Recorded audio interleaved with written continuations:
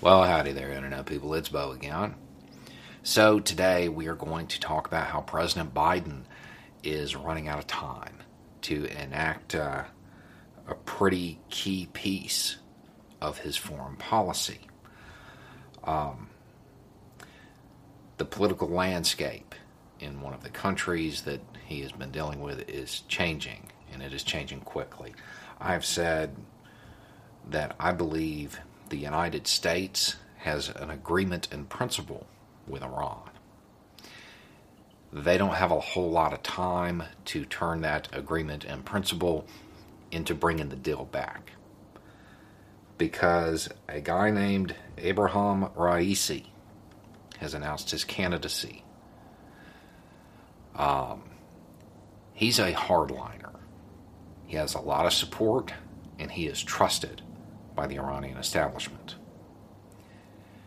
If that deal doesn't come back in like the next 2 weeks, it may not. The candidates have to be approved, and I think that happens the end of May. And then there's basically a campaign season that doesn't last long. But he probably has till the end of May to make this a reality. And if it doesn't, then there may not be a deal. It may not come back. And if it doesn't come back, that's a major blow to his foreign policy ambitions, because the deal's just part of what he's wanting. He wants to bring Iran out of isolation. If he can do this, it establishes another pole of power that is seen as legitimate in that region, which makes the entire region less strategically important, less strategically valuable to the United States. The U.S. won't have to focus on it. That deal is step one in making that happen. If that deal doesn't come through, then the rest of it falls apart. And Raisi, I could be wrong on this, but I really don't see him caring about getting back into the deal at all.